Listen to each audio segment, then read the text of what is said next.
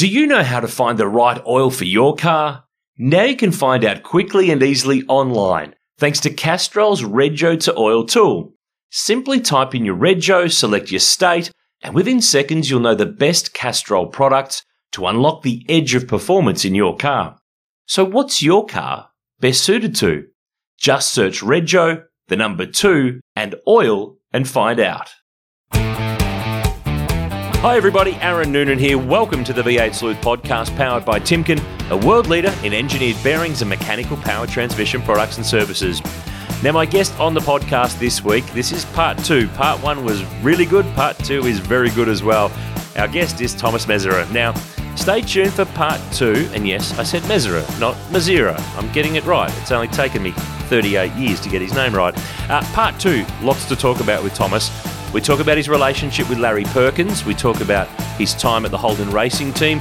We talk about his time, of course, with Peter Brock that so many people know him for. And in fact, he tells a little story in this podcast about just how his teammate time with Brock has defined him even when he's at the airport checking in his golf clubs these days. He talks about the time he nearly got a Formula One star who he raced with in the UK to race with him in the Bathurst 1000. He tackles our National Motor Racing Museum Couch Racer questions and the Motor Focus Top 10 Shootout as well.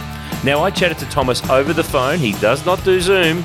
He's a phone man, so down the landline on the Monday after the 2020 Super Cheap Auto Bathurst 1000. I think you'll find his insights really engaging, really interesting. He is a fantastic guy with so much to tell. So here we go. Buckle up. Time to start part 2 of Tomas Mezera on the V8 Sleuth podcast powered by Timken. The year after you'd won Bathurst with Tony, for 89, you didn't.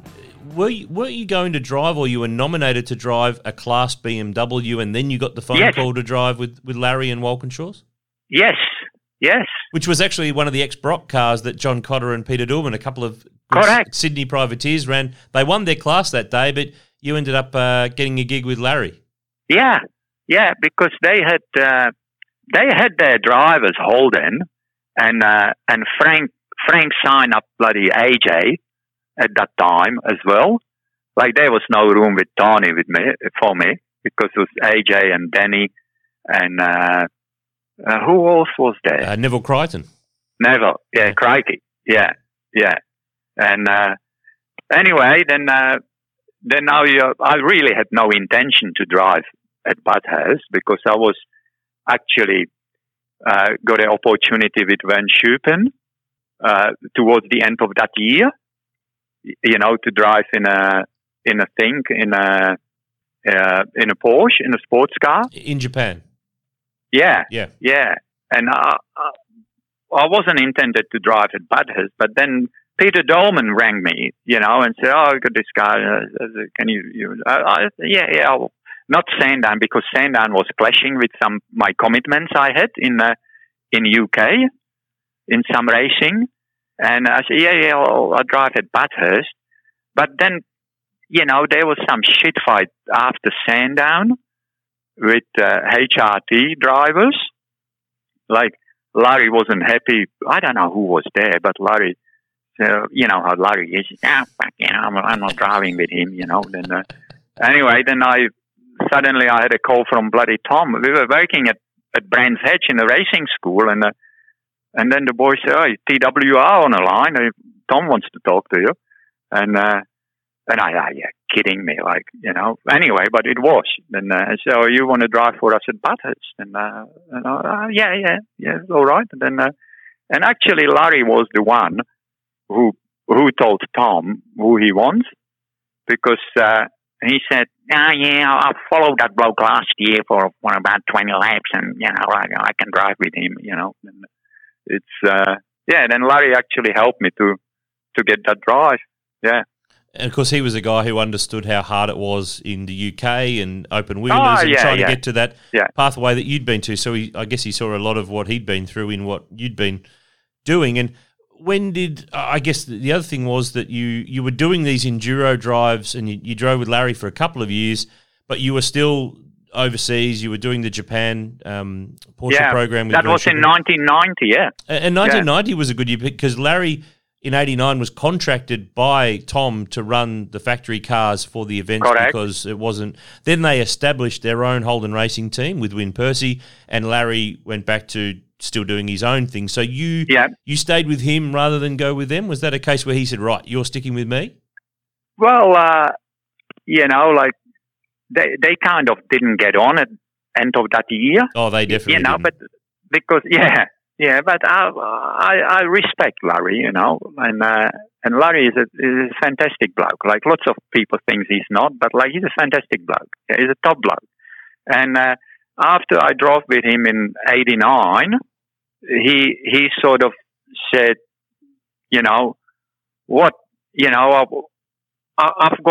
I've got a bit of a deal coming together, and which kind of never happened.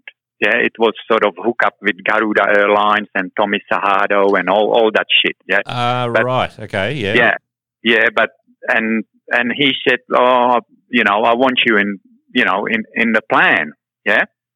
Then it's sort of kind of nothing happened. Yeah. And at the same time, Kreno's talking to me about the long distance races for a following year and all that.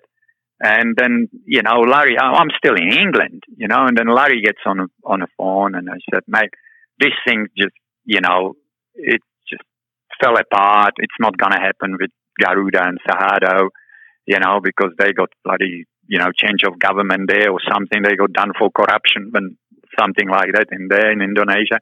Then, then Larry said, whatever they offer you, I give you more.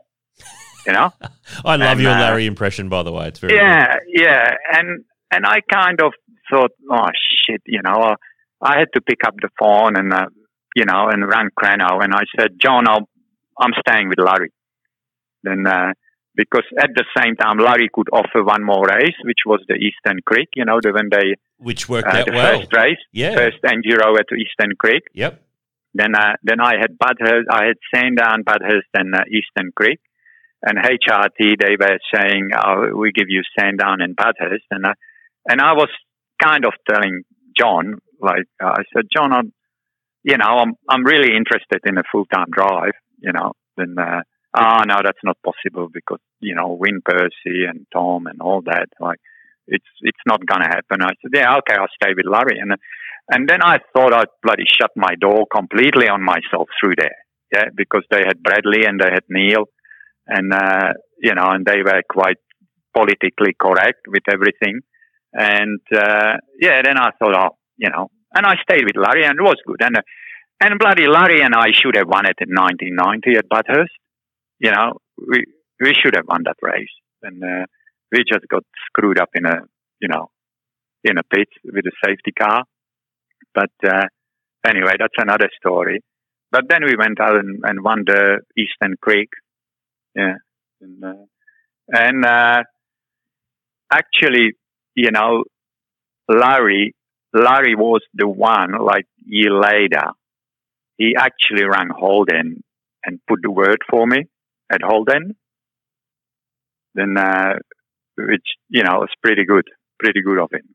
So for you to join HRT, which you did for 1992, so he was the one who said, "Hey, give the guy the go." Yeah. He said, sorry, mate, I can't offer you anything at the moment. But he went out of his way and he rang Holden because, like, you remember he bloody ran the team for Brock in 91. The mobile cars in 91, yep. Correct, yeah. And I drove with him and Mideki drove with Brock. Yep.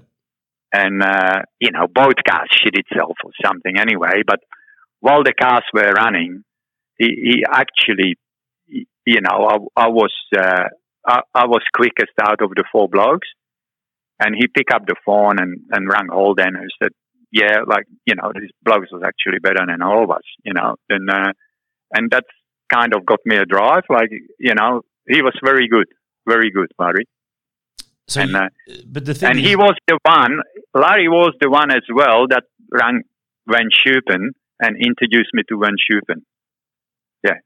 And that's a little bit that we've probably just quickly skipped over, but you did do, when you were in those Porsches, and they're the 962, sports prototypes, they were fast cars. Oh, yeah, you drove them all. definitely the fastest thing I ever driven. Yeah. Yeah. And you drove Le Mans as well, probably the fastest place you've ever driven. 1990 Le Mans. You know, we got it as high as 4th, and then we shit the turbo, and we lost about 40 minutes in the pits changing the turbo. Yeah, and finished 15th. Yeah. But the best result in Japan, I think we finished 4th in Mount Fuji. So by this stage, obviously, the Formula One dream is not going to happen. But you're at a point, but you're at a point where I guess, have you got yourself to the point at this stage where if I can become a professional racing driver, I'm getting paid to drive cars in Australia or Japan or wherever it is, I don't really care. I'm making a nice life and I'm enjoying it, and I'm cool with it. Oh yeah, like, you know, beats any other job. You know, like you do still what you like to do, and you're getting paid for it. Yeah, then that was pretty good. And considering where I kind of came from and the background I had, and you know, didn't know anyone in here and all that, and then you sort of get offered to drive for a bloody Holden racing team, you know, with a reasonable money on it. Like, you know, I thought it was pretty good. Yeah, absolutely. Yeah. How did you feel, something I didn't really ask you before, and it really interests me, how did you feel welcomed to the country? How did you learn English?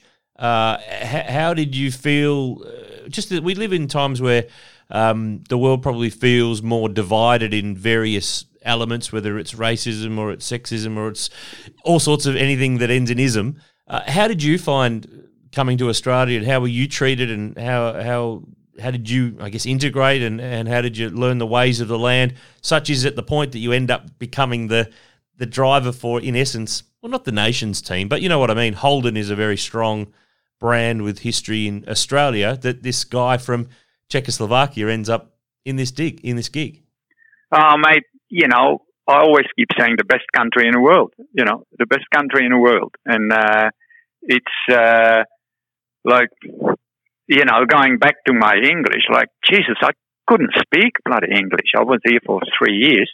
You know, I was working in a panel shop. You know, they most foreigners there. There was a bloke from Uruguay, you know, then he couldn't speak either. The bloke who owned it, he was Czech. We were talking Czech. Then, on a garbage run, you can imagine what I learned on a garbage run with the blokes. And, and then at some stage I had a Czech girlfriend, and I was in that Czech community in Sydney, and I was there 3 years, and I start to understand a little bit, but like I only learn English from watching TV, you know, watching westerns on TV.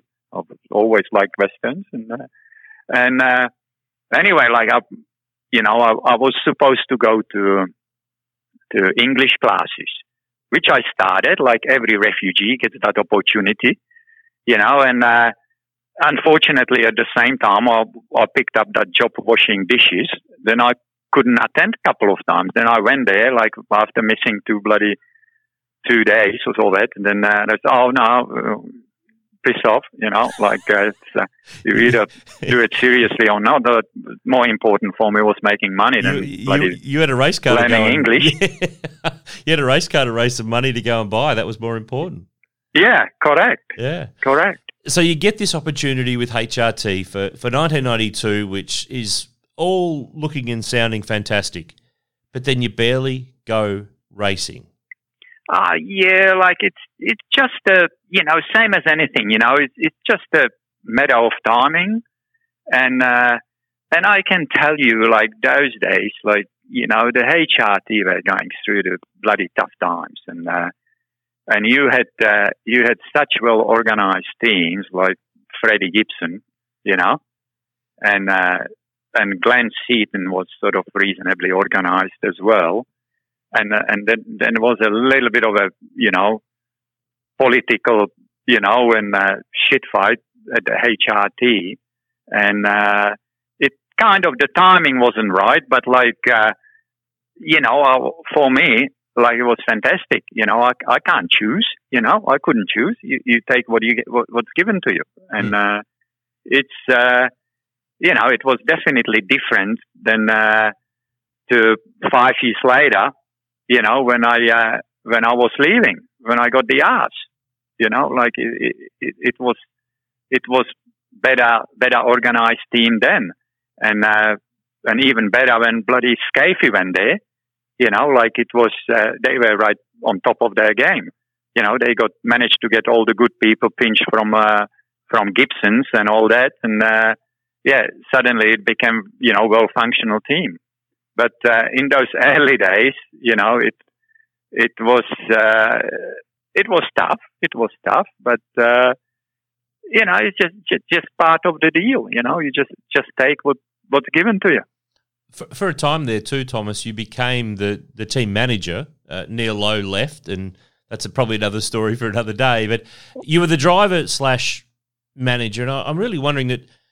Did you feel like you were equipped at the time with the leadership skills and the things you needed to do that role? And I guess what you learn in that role you would apply to what you do now, where you're running Porsche's drive program and you manage a lot of people and a lot of personalities and things. How much of what you would apply in your day-to-day world these days did you learn in that situation where you were put in that position? Well,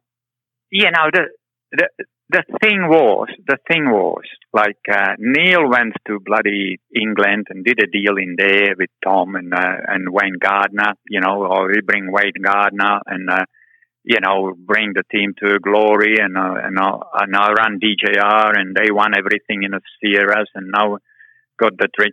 But kind of it didn't work, like it was just too much bullshit, too much guessing, and at the end of the year, at the end of the 4 months, all the budget's been spent, and we got nowhere.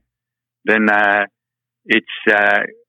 Creno made some bloody decisions, and Creno came to me and said, like, we've got no money, we cannot bloody employ a manager. It's not working with Neil. We had to let him go, and can you do that? And I said, well, I don't know if I can do it or can't do it. I'll have a go at it. And one thing I did, I got Ron Harrop involved in the team a little, because under Neil, lots of good people left because they couldn't work with him either. Like Wally Story, who was there for a long time. Then Wally went, Then and suddenly, it was quite hard, but Ronnie kind of came in and just went back to basics, and we kind of settled the team a little bit, and I reckon with the arrival of Ronnie, it just got a little bit of stability, and I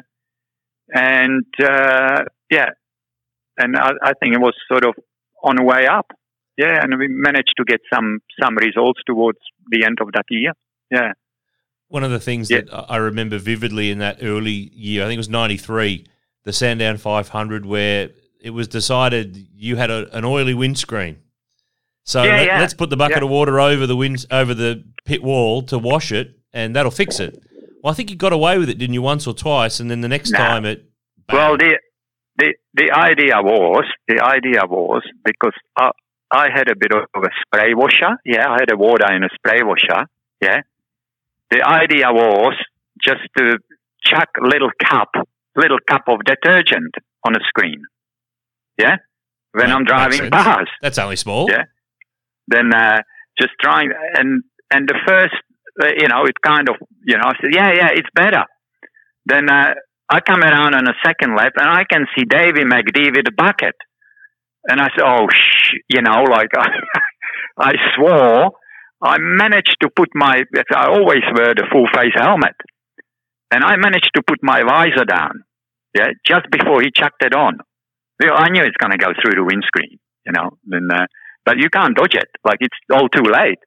And then, just gone bloody through the windscreen. I'm lucky I didn't put the visor down and didn't get the bloody splinters of glass in the eye and all that.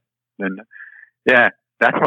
that was funny. I think that was 92, I think. 93. It was 93. 93, was it? And then, of course... 93, Under the rules, if you lost your front window, you had to come in and get the rear one and push the rear one out. So, one of those crazy things. But then things changed. Peter Brock arrived, mobile money arrived, and the team went, the curve was going up. You helped, as you said, Ron Harrop got involved. Jeff Gretsch by that stage had become the team manager. And the Holden Racing team that had been spluttering and bumping and farting its way along and not really achieving anything was suddenly starting to get a bit of momentum, and the curve was starting to go up. You've talked a lot, I know, about Brock. You've been asked a lot about him over the years, but I always got the impression you guys got along pretty well as guys rather than just as race drivers.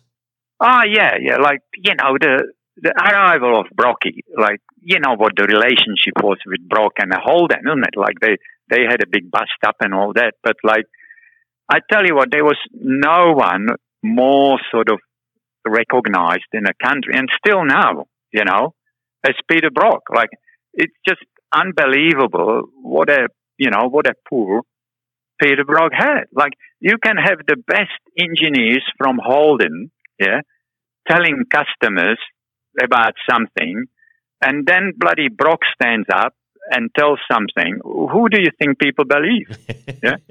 And he was unbelievable, and it kind of suddenly it brought that kind of a prestige to HRT, and the HRT sort of with Brock, like with arrival of Brock, it was great. Like, it was definitely what had to happen, because they were struggling with money, and Brock tried to run his own team with the mobile money, but the mobile wanted to support him, but they were not happy the way he runs the team and all that, and kind of it all came together, and it was the only option for Brock and only option for Holden, even if that relationship's been broken in past, if you know what I mean. And it was. It was fantastic. That was something that Holden needed. The HRT. You talked earlier about 1990 with Larry as a Bathurst that got away because of the scenario at the time when the safety car was on the track, the pits were closed, and your car was stuck in the pit lane behind the bunting. The other one that springs to mind for me is 94, and everyone remembers the Craig Lowndes, John Bowe fight for the lead in the last laps, and Craig, the rookie, passing him without meaning to and leading some laps and not quite getting there for the win, and John and Dick Johnson winning the race. But if you rewind it back on the tape to, I guess it's 30-odd laps to go, your car with Peter at the wheel was third and had more fuel on board than the other two and caused the safety car when he crashed that allowed them to get home. So is that the one that you look at and go, that's the one we should have won? Everyone's got a tail, but everyone's got a bunch of years. But that's the one. That was bloody, that was Brocky's 10th Bathurst that kind of got away, because it was a strange race because it was raining or something as well, and then suddenly everyone was on a little bit of a different strategy. But I think it was, lap 120 or something, and I'm in a lead by about 20 seconds, and we all know everyone needs to make a stop, Dick behind us and our third car with Bradley and Lanzi, we all have to make 2 stops, Well, they had to make 2 stops because of the rain, they didn't have enough petrol to go to lap 130 or 128. Well, we did. We had enough fuel, because I stayed, I think, on a slicks through the bloody wet part of the track, and I drove to a number to get the number of laps, make sure we don't need an extra stop. But they kind of stopped or something. Then it worked out at the end. Anyway, I was leading 20 seconds. 20 seconds lead. Came into the pits, filled it up, Brock jumped in the car, and we know we can make it to the end with the fuel. But the other 2 cars, they only can make it to lap 155. They can't make it any further. And Brock rejoins, and Brock's about 20 seconds behind them, with both of them had to make a stop. And like, he just need to keep it on a track. But he decided to chase them. You know, like he was bloody trying to catch up, get close to them. And unfortunately, you know, no one sort of thought, well, you know, just relax, you know, we got it. Yeah. And anyway, I went to have a shower. I said, oh, geez, that's great. Like we pulled this one, we get it. And anyway, then, Jesus, I never forget Bradley's smile on his face when I came out of the shower. He said, guess what? Brock smashed it up on top of the mountain. I said, are you kidding me? And it was such a mess. It bloody took the bloody truck to pick it up. You know, they did 6 laps under the safety car, and they saved enough fuel to go back without refueling. Yeah, and at the end, Dick won it, and Bradley and Lance came second. Yeah. Everyone's got a tale of what could have been at Bathurst, don't they? But but like everyone's got story about that race like that. But it was a shame for Brocky. Yeah. Then because that was I think the last time he came to some, you know, to do it, because like he was already running out of time. Yeah. Then he was sort of getting on. Yeah. Mm. He was in his 50s. Yeah, you know, he was. And he did extremely well, you know, to get to that age, yeah, and still being reasonably competitive, yeah. Like, he wasn't what he was in the 30s. Unfortunately, I never bloody met him when he was in his prime. But, yeah, I would love to see him in his prime, because he, you know, those days, like in a Toranas and all, like, he was unbelievable, yeah. And even in mid-80s, when he was with Larry in a Commodores, you know, he was unbelievable. Yeah. Amazing that no one could have ever predicted that the Australian, you know, superstar Holland driver who was winning all those Bathursts with a kid who at the time was still in Czechoslovakia would end up teaming up at Bathurst. Who would have ever thought? Oh, yeah. One of those strange things. So 95 went wrong. The engine failed early, and famously he steps out conveniently early and lets you be the guy in it when it's finally deemed a DNF, which he had an amazing ability to do. Well, you know, like, it's the bloke of his statue, you know, like, sometimes people start believing in their own bullshit, you know, like, you know, it can't do anything wrong and all that. But, like, he just, you know, that was Brock. Brock was Brock, you know. Then he just, wouldn't like to say, like, oh, the car's, you know, buggered, yeah, and happened while I was driving. Yeah, rather hand it over to me and get me to find out. Yeah, and it was funny, yeah, because he came into the pits about bloody 5 or 6 laps earlier before the scheduled stop. I wasn't even ready. You know, the car's perfect. Yeah, it was bloody lit up like Christmas tree, the dashboard. Because every fucking warning light was on. Yeah. Oh, I swore, didn't I? That's okay. We can deal with it. That's all right. That's all right. Yeah, but you know, he was unbelievable. Like, it's as I said, like, everywhere we went with Brock, like, yeah, it's just hard to explain how recognized he was. Yeah. And for me, he was Peter, you know, like, just because I wasn't here when he's, you know, had that fame and all that. Like, it's, I saw the bit of it. Like, he was pretty good. Then, but when we drove together, like, you know, he was Peter. Yeah. But for lots of people around, like, he was God. Yeah. And, you know, whatever he said, even if it was the biggest bullshit about the car, you know, people believed him. Yeah. And, he was unbelievable. And, you know, there be no one else, you know, like, they keep saying Lanzi, you know, like, it's sort of no, not anywhere near it. Not anywhere near it.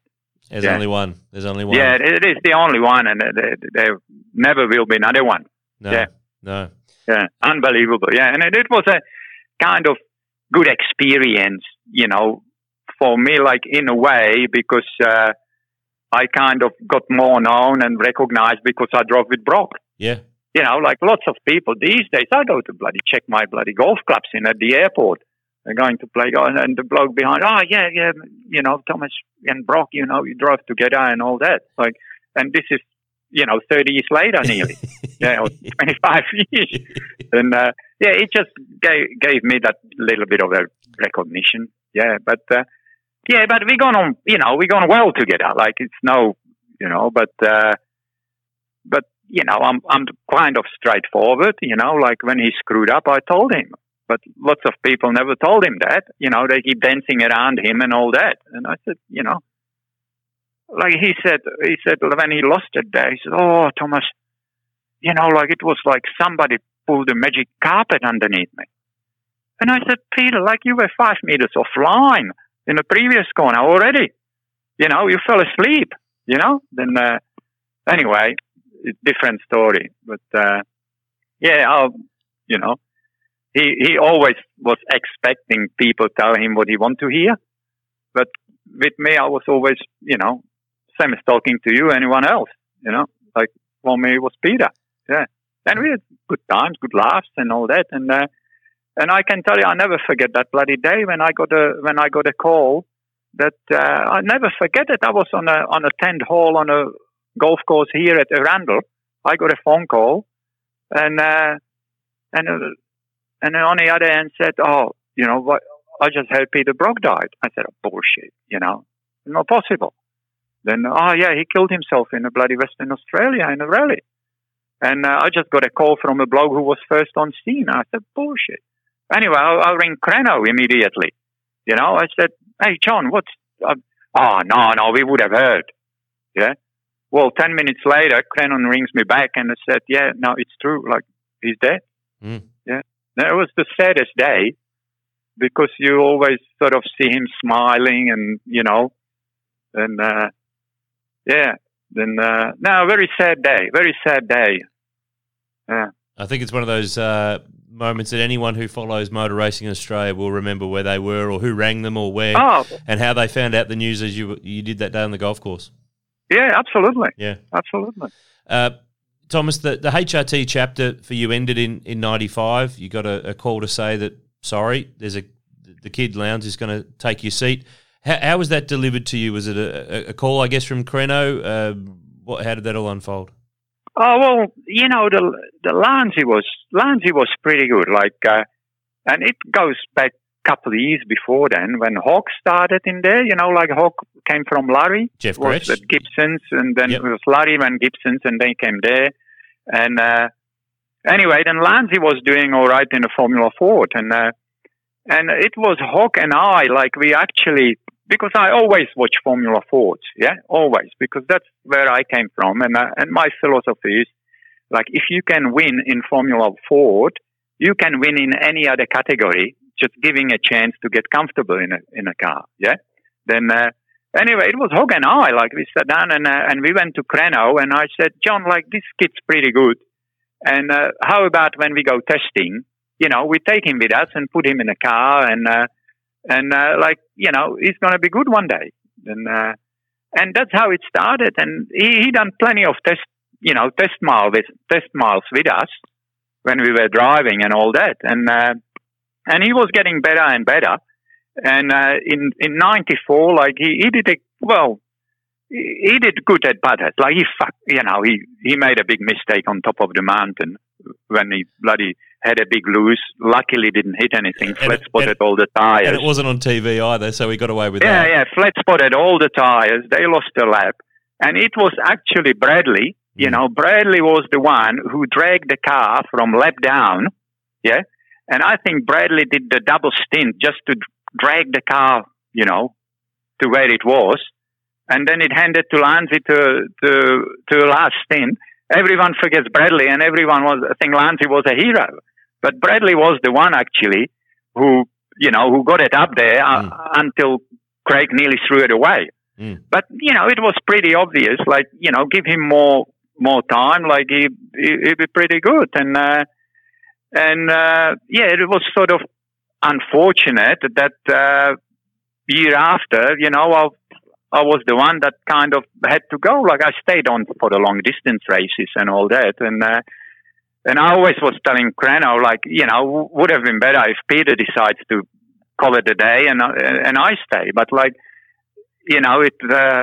sometimes the commercial situation wouldn't allow it, and I knew it wasn't possible. And Lanty was pretty good, like, and I always keep saying, yeah, I lost the drive, but I didn't lose it to a wood duck. Like the bloke was good. Yeah, and he proved it. Yeah. Do you know how to find the right oil for your car?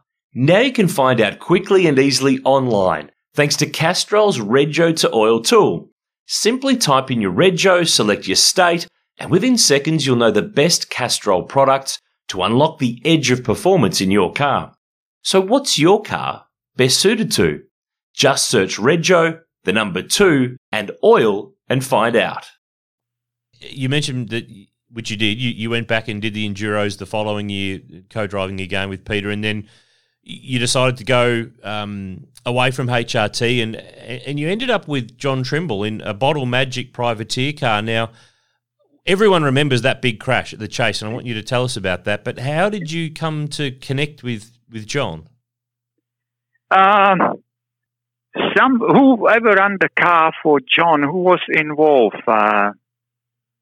Mike, someone. Anyway, Mike Freeman.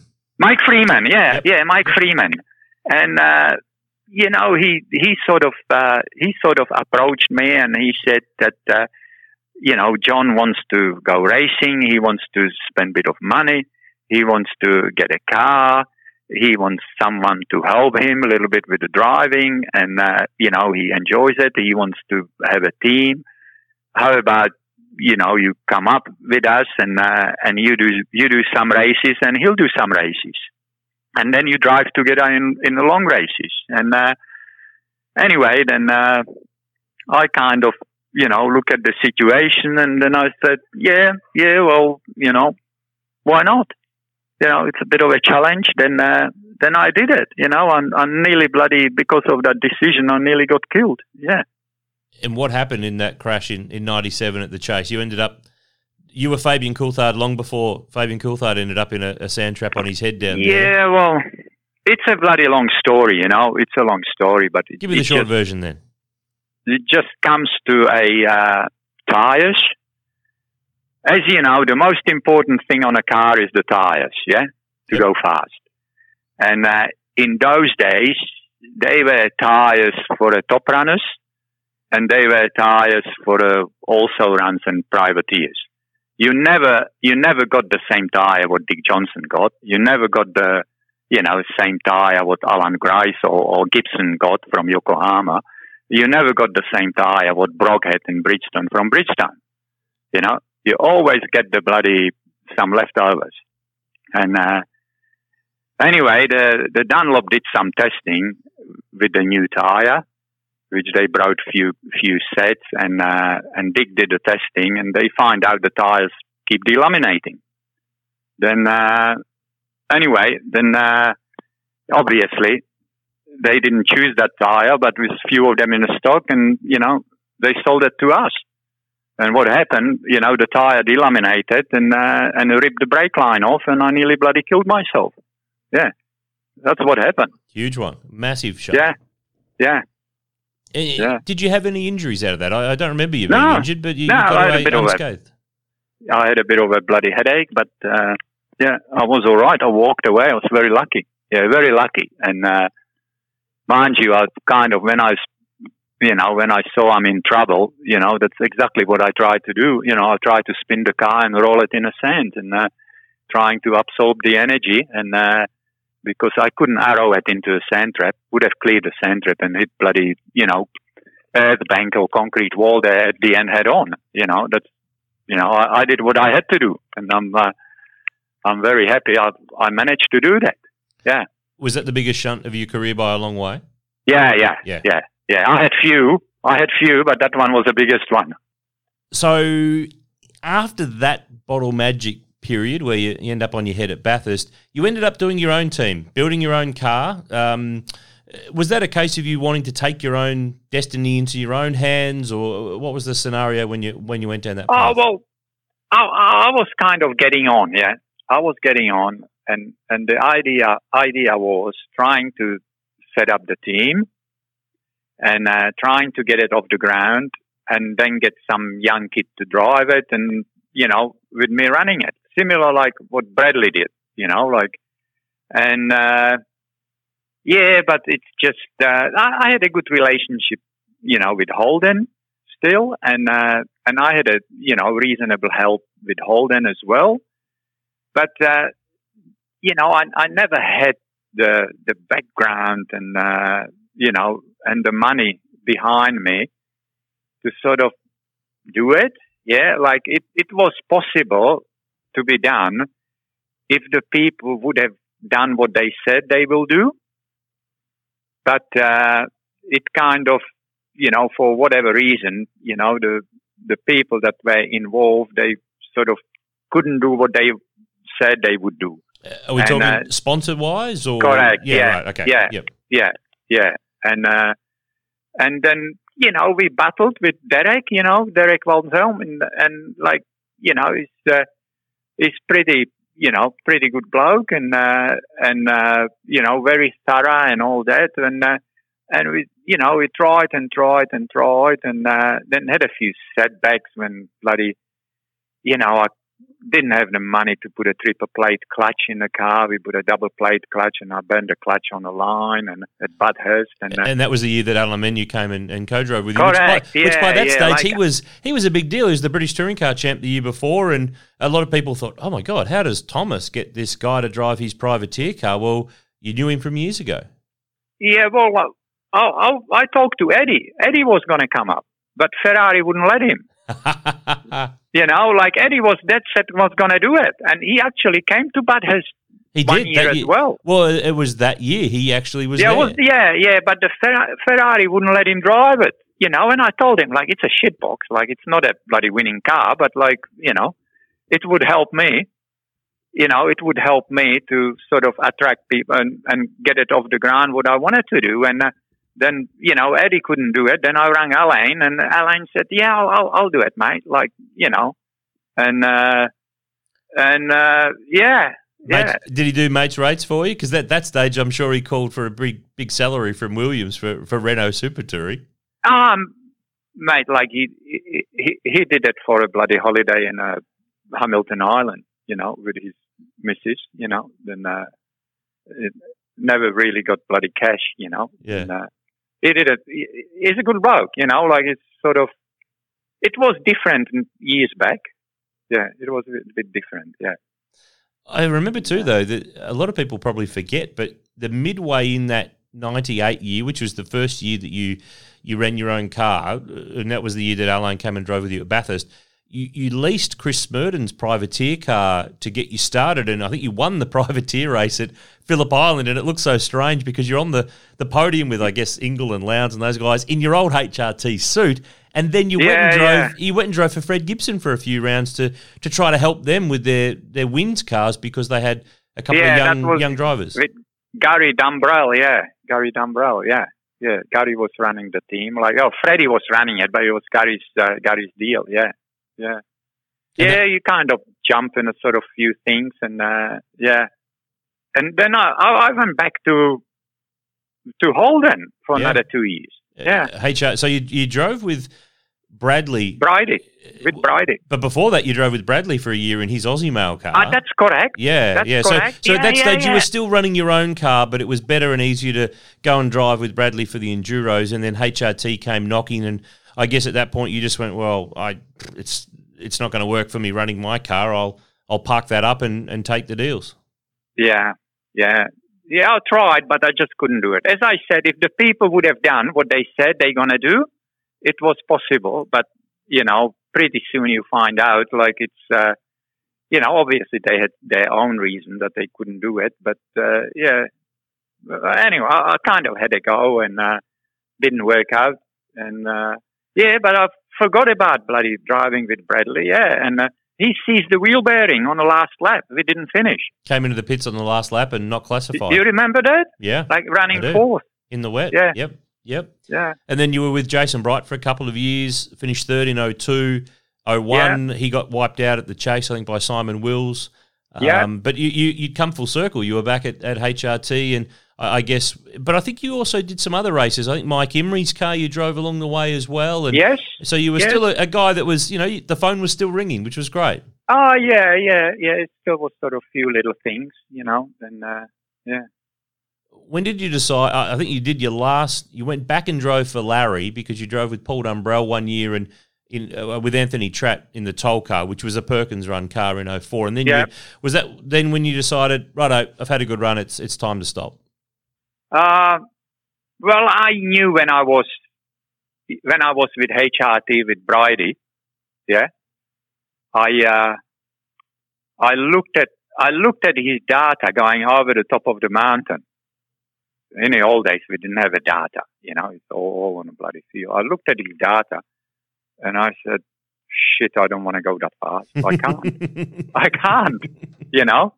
Then, and then the next year, I still driving with him and we came on a podium. We came third, And, but that year, I remember I'm sort of still doing the lap times I need to do in a race, But I'm getting out of the pit.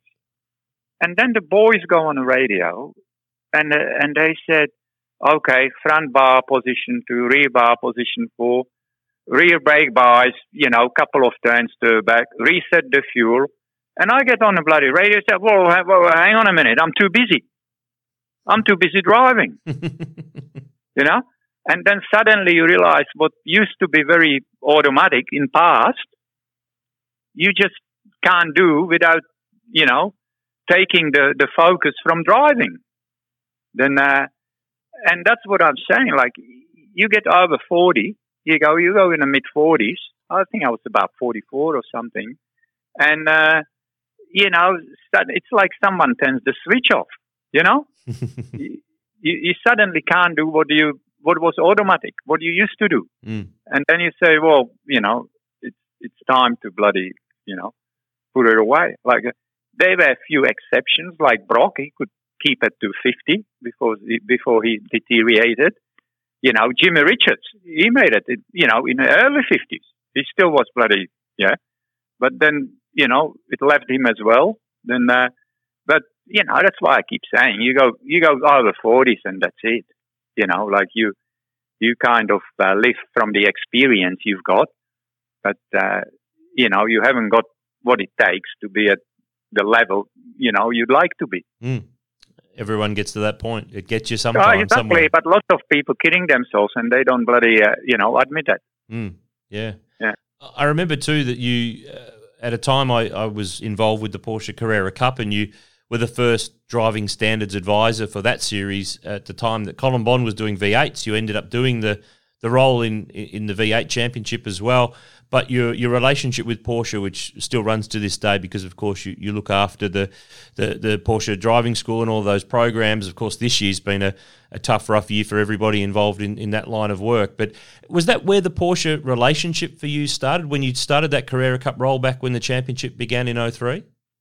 No, not really. Like it was back in 96 or 97 when I had a Mogul sponsorship. I had a personal deal with Mogul, and Mogul, they were always, tied up with Porsche as a lubricant, for many, many years. And they were doing a corporate day, at the Porsche Center, in here at Mount Cotton in those days. And they asked me if I can come up and give people a hot laps in a Porsche. And I did that. And ever since, I kind of started working there now and then. Yeah. And then, about 7 years later, I took over it and been running it, since, Now I'm sharing it with Lukey. I'm trying to get Lukey involved. I'm getting too old. Yeah, well, it's funny. I'm getting too grumpy when I work 6 days in a row. I need Lukey to give me the break. You need your golfing time, don't you? We talked to Luke on the podcast earlier in the year, and I could tell, and I know he's worked with you very closely for a while now, and I could tell, and I reckon some of our listeners could, because there were some Thomasisms in Luke that came through in the way he speaks, that clearly he is picking up a lot from you, not just how to run the Porsche programs. He's talking like you as well. Yeah, hopefully not the bad things. Yeah. I mentioned it before, the driving standards role, and you did it with supercars for quite some time. Did you? It's kind of one of those roles where you never keep anybody happy. There'll always be someone pissed with you for something that went wrong on the track that they don't agree with a penalty or anything like that. But I remember that you are like this. You don't suffer fools. You call it how you see it. Did you enjoy that role? Is that the right way to describe it, or did you feel you had everyone's respect? No, it was good. It was good, and what I've always said, I would be watching at home on TV. I may as well watch it here on a monitor, and now and then just have an argument. And but it was sort of good to sort of see these young blokes coming up. Like the Wing Cup was one of them, because like when I know he fucked up on a weekend, but when he was at his height, I remember we went to Bahrain or Abu Dhabi or something, and the bloke never been on a track before and all that, and they go out for a first practice session, and you look at the timing, and like the bloke's 2 seconds quicker than everyone else on his first flying lap, and it's only about the second of the best lap they achieved all weekend.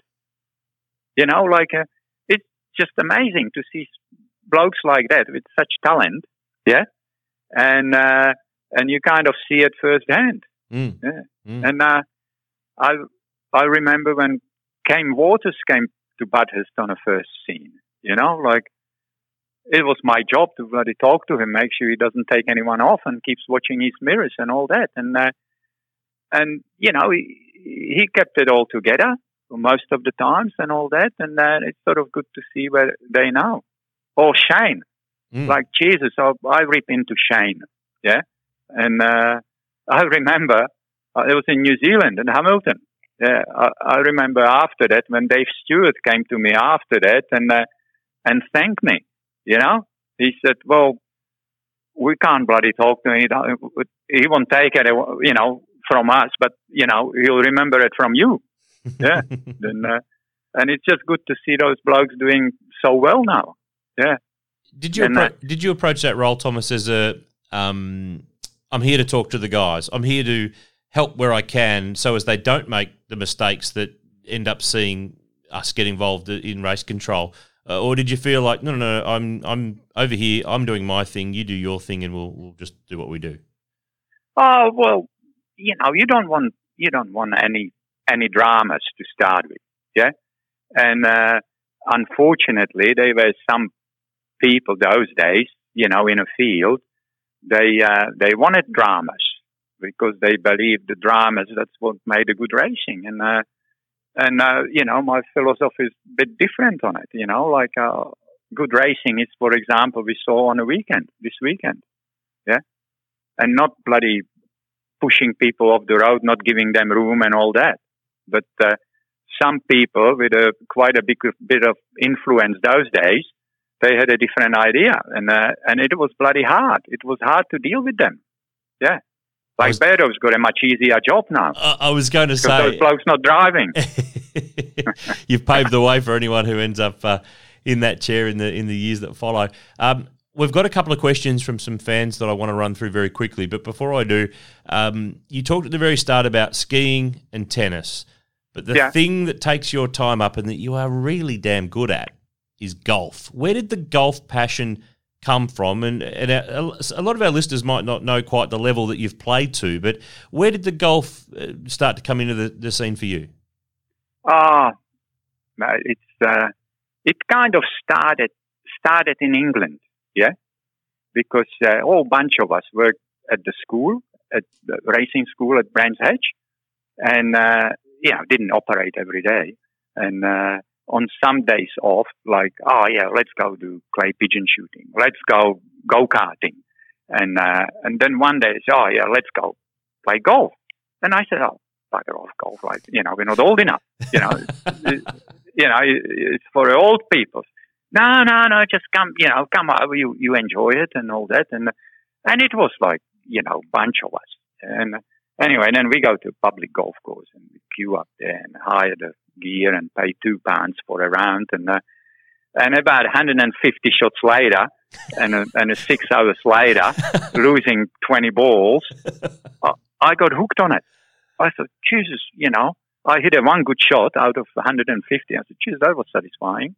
And anyway, I kind of got hooked on it from that. And then when I was sort of still racing, I said, geez, I'll try to get better at this.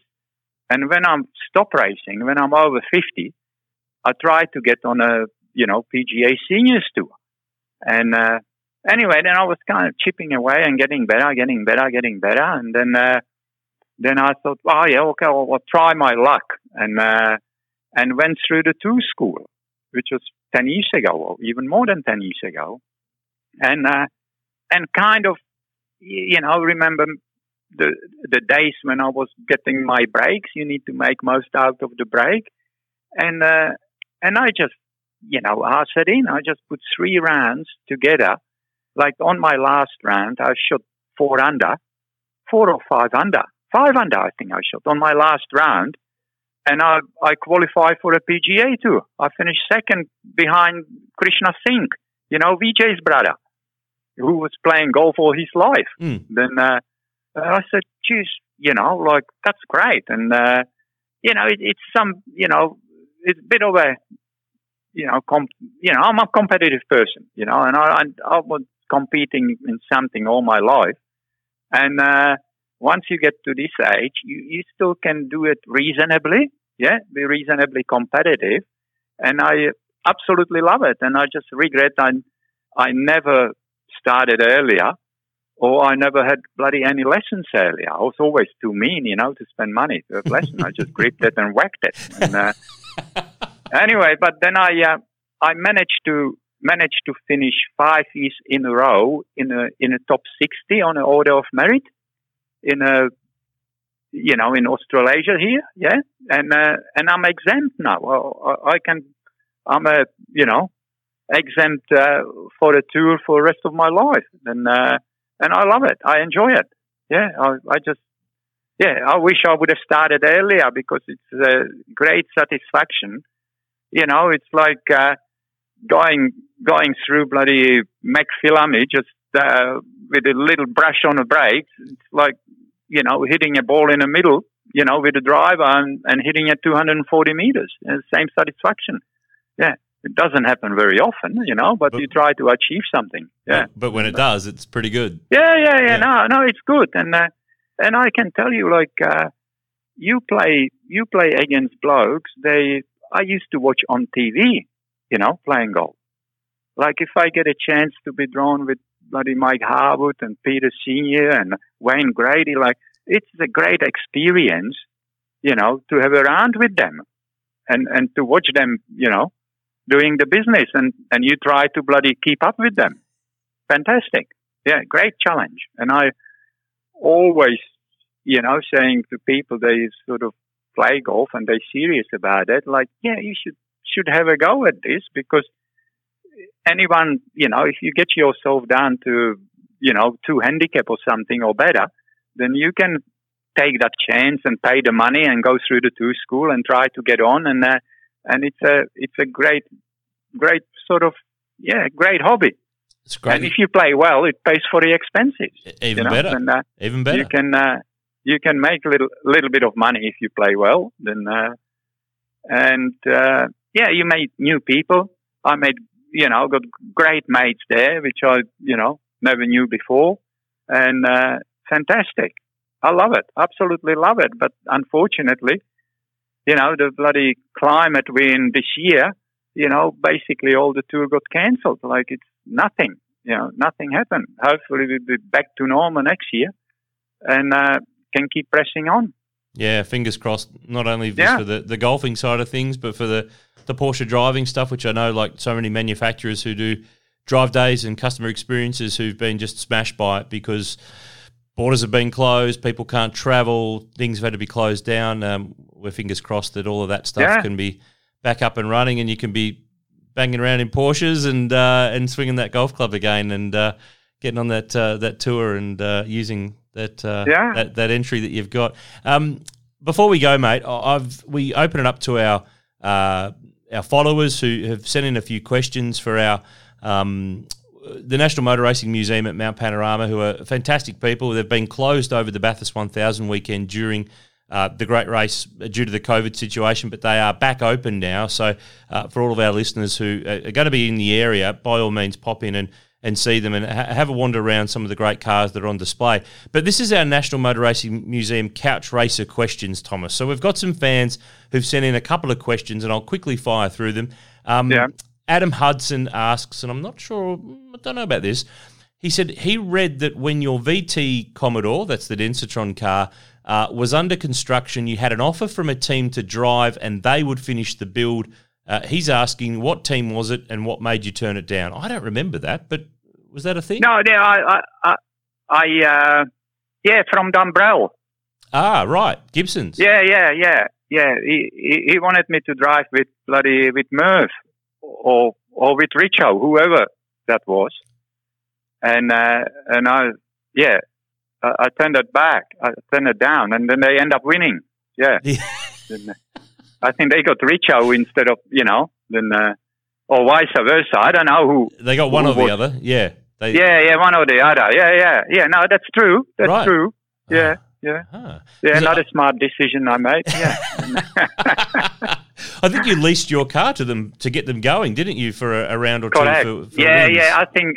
Yeah, Richo actually. Richo drove it at the Grand Prix. That's right. Yeah, because they didn't have their car ready or something. Yeah, that's right. Okay, I didn't remember that. Completely forgotten about it. Completely forgotten about it. Bathurst win that could have been. You never know. Jeff Bishop, next question. What was the 962 Porsche like to drive? Oh, it was just unbelievable. Absolutely unbelievable. It's the first time I drove it was in a testing at Snetterton, and I just could not believe it. Yeah, and a Snetterton is not a sort of big track, quite narrow and all that, but then driving the car in a place like Suzuka, it's just something else. But yeah. Absolutely unbelievable. I actually ran in Suzuka. He gave me qualifying tires once. I went out in practice on qualifying tires, and it was just something unbelievable. Yeah, and you sort of go through the corner and you say, oh, shit, I could have gone much quicker, and all that. And,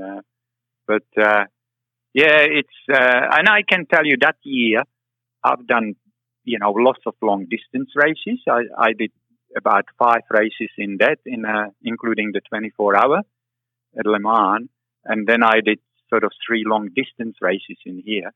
But I can tell you, it was so easy jumping from that car into a Commodore. It was like everything in a slow motion in a Commodore, because I remember I did Sandown, then I flew to Fuji. And did Fuji, 1000 case Fuji, and came back to drive at Bathurst. And it was so much easier going from that into Commodore instead of other way around. Yeah. And, slightly different cars, just a little bit. Oh, man, it's just unbelievable. Like, the car never stops accelerating. Amazing Too cars. fast for me. Yeah. I'm sure you held your own. I'm sure you did fine. Jeff's question about the Porsche is, I've given that one our Castrol question of the week, which is, of course, thanks to Castrol. And Castrol is more than just oil. It's liquid engineering, because they provide the oils, the fluids and lubricants for today and the future, for every driver, every rider and every industry. And you can follow Castrol on Facebook to stay across the latest in motorsport, exclusive competitions, and much, much more. Andrew Robson's got the next question. What's your thoughts, Thomas, on the current supercar series? Oh, mate, they just watching it last weekend or yesterday. It's just fantastic. It's just fantastic. And I still can't believe that Holden is no Holden. It's just disappeared. And they definitely, there's been lots of talk about, we don't need manufacturers and all that, but bullshit. Like the category like that needs the manufacturers' involvement, and let's hope they get General Motors excited about it, and let's hope some other manufacturers come in, because like without the manufacturers, it's just a club racing, and needs the manufacturers for that prestige. And the job the V8 supercars did over the weekend, like me watching the Bathurst, like Jesus, if 2 or 3 new manufacturers don't jump on board, they're missing out. I tell you what, that it was just fantastic. Are you excited by the news that the GM will continue? There's going to be a Camaro that Triple A are going to be involved in. You feel it's mega important? Absolutely, because they need manufacturers. For the prestige of the category, needs manufacturers' involvement. It cannot do it without manufacturers. Yeah, and more than they get, the better. Can you see anyone coming in? Can you? I hope so. Yeah. I was hearing a bit of talk about Hyundai or Kia or BMWs, and I hope they will. It's it'll be fantastic if they can somehow attract the biggest manufacturer in the world, which is Toyota. If the Toyota comes in, it'll be it would make it definitely the world's best tin top category in the world. And they should bloody work much harder trying to get Toyota in. Finding a way to lure Toyota in is always a thing that just about everybody's tried to do. Danny Damoni has got a question. He's a long-time listener of our podcast and follows what we do, and he is a big HRT fan. What's your favourite HRT memory from your time at the team? Probably when John Lindell rang me from Holden and said, I just came off meeting with Walkinshaw and John Crennan, and you got to drive for the next year. That's probably something you never forget. Yeah. And then, they were lots of good stuff on the track, like lots of, I reckon maybe the pole position at Grand Prix in Adelaide on a long track. Mm-hmm. Yep. In, I don't know what year it was. 93. I think it was 93. Was it? Yeah. Like I could see I was going all right. Then I look at the bloody timesheet, because you can see from a car on a TV, on a big screen or something. Somewhere there was a display, and I could see that bloody Scafie knocked me off. And, I came in and was only had one more lap to go. The boys whacked the tires on it, and I had to bloody go pretty fast on the outlap to make it cross the line to still get a lap in. And, the boys were saying that Scafie already pulled in and celebrated in a pit lane, but I knocked him off on my last lap, and that was some moments you never forget. Yeah. Knocking off Scafie for pole when he thinks he's got it. That's got to be good fun. Yeah. Before we finish up too, mate, the last thing I want to do, and we do it with all of our guests, is a top 10 shootout. It's the Motofocus top 10 shootout because Motofocus is one of our partners. They are a home of quality scale models up your way. They're in Queensland. They've got all the big brands, many more. Go to their website, motofocus.com.au. They're at Unit 9, number 1, Stockwell Place in Archerfield, Queensland. Basically, Thomas, this is word association. I'm going to name a couple of things and people and stuff. You give me the first word that comes into your head, okay? Can't go wrong. Can't go wrong, okay? Yeah. If it's too hard to describe someone in one word, if it takes 2 or 3 or 4, that's okay. Yeah. Right? Larry Perkins, what's the word that springs to mind? Oh, absolutely smashing bloke. Top bloke. Top bloke. There you go. 2 words. That's pretty good. Bathurst. Unique. I like it. Ford Sierra. Undrivable. And I got to say, you can't repeat an answer. You can't repeat. It's not fair. Yeah. Craig Lowndes. Most talented kid. Not a wood duck, according to what you said No, earlier. not a wood duck. I already said that. Yeah. I'll put that one. That'll be better. Not a wood duck. Not a wood duck, yeah. Yeah. John Crennan. Fair bloke to me, always. Wayne Gardner. Again, Wayne is different for other people, different for me. Like with me, okay. Outside, bit arrogant. We could say okay. If he's okay with you, then he's okay. Yeah. Eddie Irvine. Eddie, lots of respect. He was quick, I would say. Mark Scaife. Little arrogant. That's 2 words. He used to be. He's changed now. Has he calmed his farm a little bit, you reckon? Yeah. Tony Longhurst. Flamboyant. Mm-hmm. I think I know the answer to this last one. Maserati by Turbo. Shitbox. I thought we'd get one in there before we got to the end of the top 10 shootout, and there was a shitbox in there. I'd be worried if there wasn't. Thomas, I really appreciate your time. We've chewed up a lot of it today.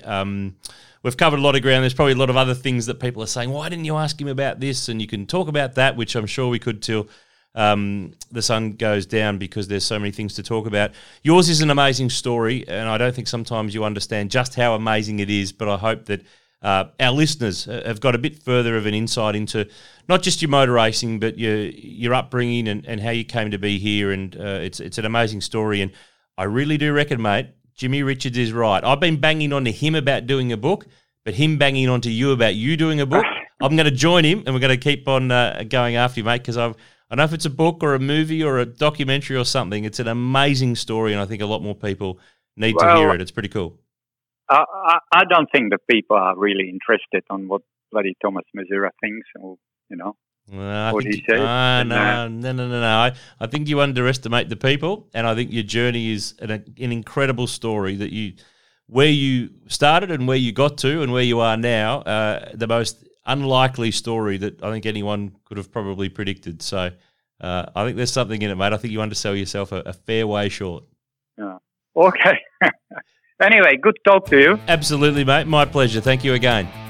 Cheers, mate. There you go, part 2 of Tomas Mezera on the V8 Sleuth podcast powered by Timken. And I think you could probably tell in my voice through pretty much all of it, I loved that chat. I've been waiting to chat to Tomas for ages for this podcast, and he certainly delivered. And you know what? I don't think he even knew that he delivered. He was just telling it plain and straight, as Tomas always does. When I finished the recorder, he did say to me, we've been doing 2.5 hours of chat here. I could be playing golf. And I reckon that's exactly where he went once we finished that phone call. But a huge thank you again to Tomas for his time. I got a lot out of it. I think our listeners will have got a lot out of it. It was a really great chat. So thank you again, Tomas, for your time. Of course, to our listeners, thank you for supporting the V8 Sleuth podcast powered by Timken. Tell all your mates, give us feedback through wherever you listen via whatever app. You can, of course, send us an email via our website, v8sleuth.com.au, or you can get in touch with us through any of our social platforms with Facebook or Twitter or Instagram. Sign up for our newsletter through our v8sleuth.com.au website as well. You'll get the latest news articles on our site. You'll also get knowledge of upcoming products, whether it's prints or books or DVDs. Perfect gifts for Christmas and, of course, for birthdays, Father's Day next year, Mother's Day, all sorts of stuff. Keep on coming back to V8 Sleuth. It is the place to be. Anyway, we're done. Part 2. Love that chat. The V8 Sleuth podcast powered by Timken is your place for motorsport digitally. Next time on the next episode, we chat to one of the all-time greats of Australian touring car racing. We'll see you then. Do you know how to find the right oil for your car? Now you can find out quickly and easily online, thanks to Castrol's Rego to Oil tool. Simply type in your Rego, select your state, and within seconds you'll know the best Castrol products to unlock the edge of performance in your car. So what's your car best suited to? Just search Rego, the number 2, and oil and find out.